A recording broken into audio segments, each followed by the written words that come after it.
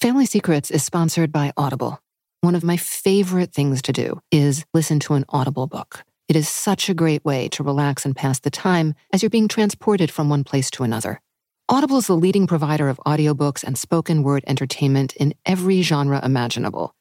You can listen with the Audible app anytime, anywhere. Get your first 3 listens free with a 30-day trial. That's 1 audiobook plus 2 Audible originals for free. Visit audible.com/Danny to get started.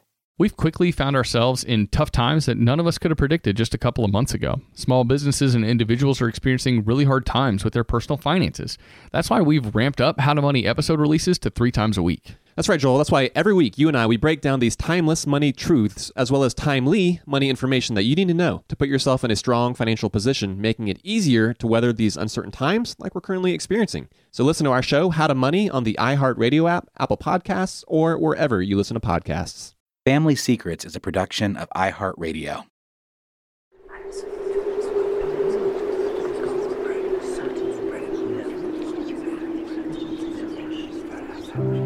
It could have happened like this. One winter night, just 3 years ago, when my husband mentioned to me that he was ordering one of those popular DNA testing kits, and he asked me whether I wanted to have my DNA tested too, I might have said, no thanks, not interested. Instead, I sort of shrugged. At least this is how I remember it. And said, sure, why not? I wasn't particularly curious. I had never considered doing something like this before. I mean, I knew my relatives. I knew my ancestors. I knew their stories. I knew exactly who I was and where I came from. It could have happened like that. I might have lived my entire life without ever knowing the truth of who I was.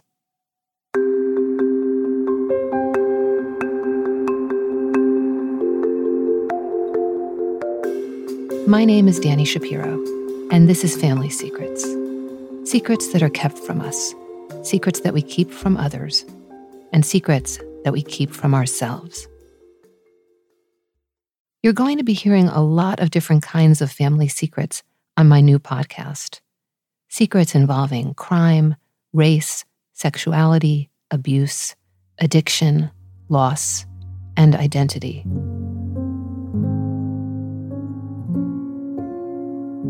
While these family secrets are as individual as snowflakes, what each one of them, what every family secret has in common is the silence rooted in shame, trauma, and the desire to protect. What he doesn't know won't hurt him. Why should we tell her when she'll never find out? It's none of her business. I've been a student of family secrets for my entire life. I've written novels that center around secrets' corrosive power. I've written memoirs in which I dug deep into my own family's buried past. One of the first big pieces of journalism I ever wrote as a young writer was a story for The New Yorker called The Secret Wife. My dad had been dead for a few years, and I was trying to understand him better.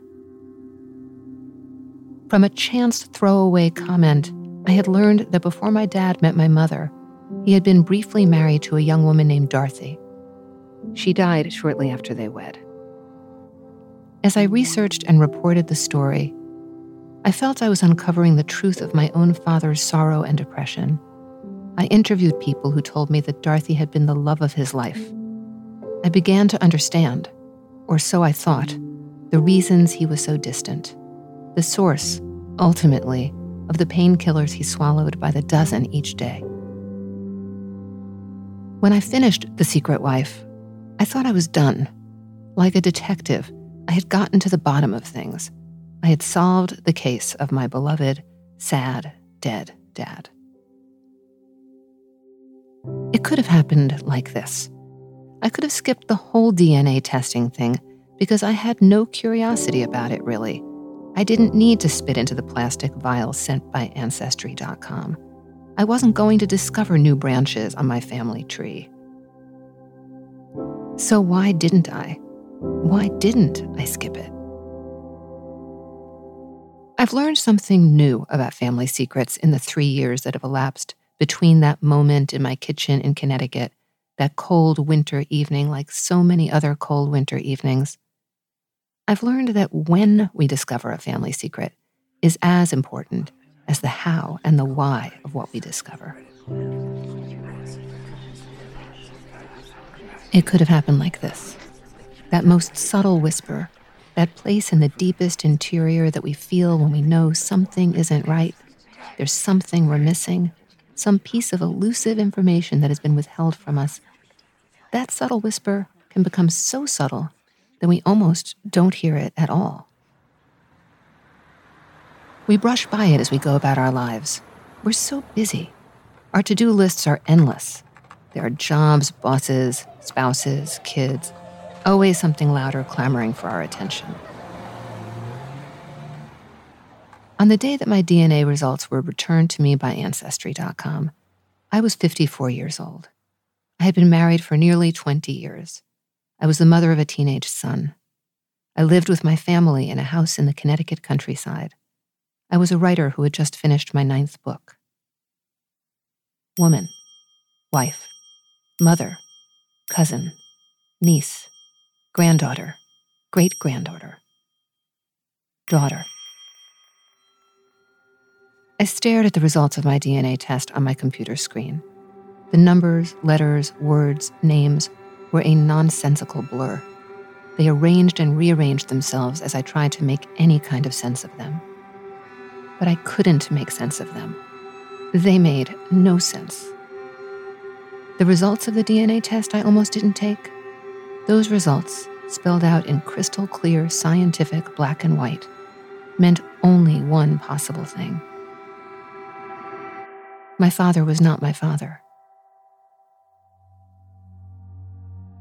What forms us? What shapes our identities when we're children, teenagers, young adults?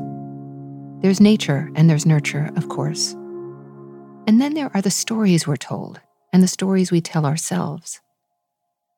The story I was told, and the story I told myself all my life until I was 54, was that I was the only child of my 2 older parents.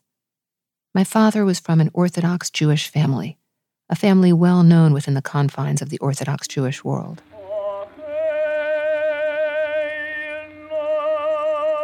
I spent my childhood in suburban New Jersey, going to synagogue with my dad on Saturday mornings. Our home was strictly kosher, dairy and meat kept separate.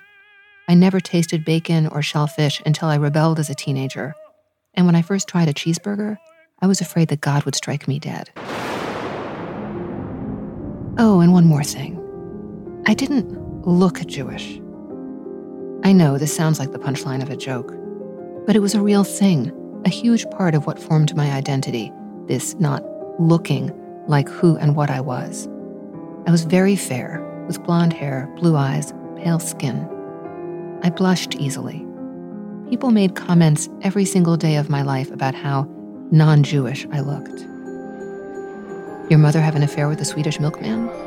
Come on, I've never seen a Jewish girl who looks like you. Sometimes people would even get mad at me, as if I was trying to pull one over on them, pretending to be something I wasn't. The ethnic breakdown on my Ancestry.com DNA was as follows. I was pretty much half Jewish, 52% to be precise. The other half was English, French, German, Swedish, Irish. It turns out that all those people were right. They saw something that I couldn't allow myself to see. And so, at the age of 54, I was left holding a massive mystery. My dad was dead. My mom was dead. Who was my father? Where had I come from? I mean, literally, who and what had made me? Here's another thing I've learned during my recent crash course in family secrets. If the secret keepers believe, really truly believe, that their secret will never come to light, they can pretend that it doesn't exist. And if they pretend long enough and hard enough that the secret doesn't exist, it's possible for them to come to believe this with their whole selves. In a sea of confusion, I did have a few clues to go on, and I clung to them like life rafts.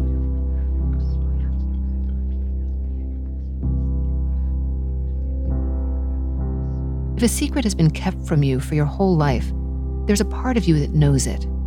Not consciously, but in a deep place of knowing. What the psychoanalyst Christopher Bolas calls the unthought known. Something you know, but can never allow yourself to think. Here's what I knew. My parents had been older. They'd had trouble conceiving me. My mother had had a number of miscarriages. She was nearly 40 when I was born. Many years earlier, my mother had once let it slip that they had visited an institute in Philadelphia, where they had undergone the process of artificial insemination. But there was no question that my dad was my dad. That was a given. That was a fact. His sperm, her egg, my parents. Do you know that expression, the rug was pulled out from under me? We use that expression so often that it's pretty much a cliche. But stop for a second and think about what it really means. On the day that I found out that my dad hadn't been, biologically speaking, my dad, beneath me, all was suddenly empty. All was air. All was nothingness. The rug of my entire foundation had been, in fact, pulled out from under me. The ancestors whose photographs and portraits hung on the walls of my home, the men and women I believed I came from, were transformed in a single instant into people with whom I had no connection. I had never known them, so now, who were they to me?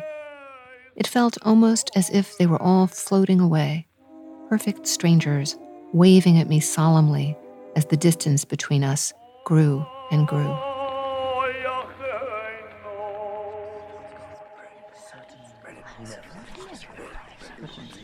I had never felt so alone. Somewhere out there was my biological father, a huge question mark. I quickly understood that he must have been a sperm donor. I walked through the world for days, looking at every man of a certain age, wondering, are you my father? But the deeper mystery was this. What had my parents known? When they went to that institute in Philadelphia, what was their mission? This was in the early days of reproductive science. What did my parents understand about what they were doing? One thing became quickly clear. They would have been told that they must never speak of this again. They would have been told that the child would never know. They would have been given express permission, no, more than permission, a mandate to keep a secret forever, to take that secret to the grave with them, to die with it. I was that secret. Their secret was me. Somewhere out there, in a vast world, was an elderly man with white hair and blue eyes who blushes easily. A man whose background is French, English, German, Swedish, Irish. A man who lived in Philadelphia during the year I was conceived. Somewhere out there was an elderly man who had been told long ago, when he was a young medical student, that no one would ever know, that records would be destroyed, that he would help a couple have a baby, make a family. Somewhere that man existed, and I would find him. I did find him, and also learned a great deal about the journey my parents took on their path to making a family, to making me. We're living in an extraordinary moment in time, one in which the potent combination of easy and popular DNA testing and the power of the internet have made many kinds of family secrets no longer possible. Every day, people are making discoveries. They're finding out that they were adopted, or donor conceived, or have siblings they hadn't known about. They're discovering that their ethnicity is other than what they've always known. And often, the keepers of those secrets are still alive, the ones who thought their secrets were safe. These kinds of secrets have been around since the dawn of humanity.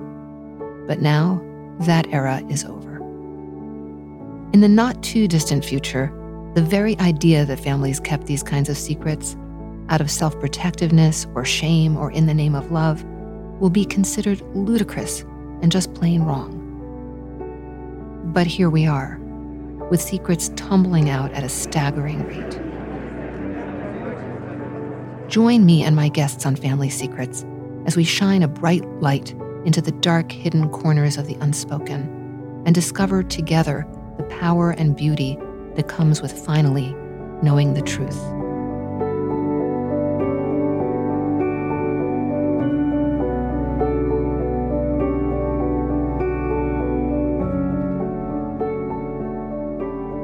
Family Secrets is an iHeartMedia production. Dylan Fagan is the supervising producer, Andrew Howard and Tristan McNeil are the audio engineers, and Julie Douglas is the executive producer. A special shout-out thank you to my husband, Michael Marin, and my son, Jacob Marin, who have been on this journey with me. If you have a family secret you'd like to share, you can get in touch with us at listenermail@familysecretspodcast.com. And you can also find us on Instagram at Danny Writer, and Facebook at Family Secrets Pod, and Twitter at Fam Secrets Pod. That's Fam Secrets Pod.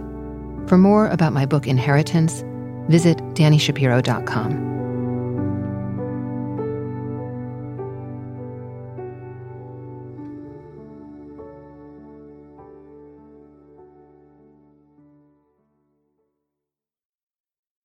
Family Secrets is brought to you by Audible. We live in a noisy, busy world. And lately, I have been really noticing that what I want to do is put on my headphones and I want to listen. Audible is the leading provider of audiobooks and spoken word entertainment in every genre imaginable. You have, at all times, a library at your fingertips. You can listen with the Audible app anytime, anywhere. Get your first 3 listens free with a 30-day trial. That's 1 audiobook plus 2 Audible originals for free. Just visit audible.com/Danny to get started. We are all living in the ripple effects of history. A butterfly flaps its wings in China in the 19th century, and your Uber driver misses the turn for the airport. Or an eccentric genius invents air conditioning and changes the course of American politics. I'm Sean Braswell, host of The Thread, and I'm back with a brand new podcast presented by Aussie called Flashback, a series of stories of unintended consequences. On May 6th, listen to Flashback on the iHeartRadio app, Apple Podcasts, or wherever you get your podcasts.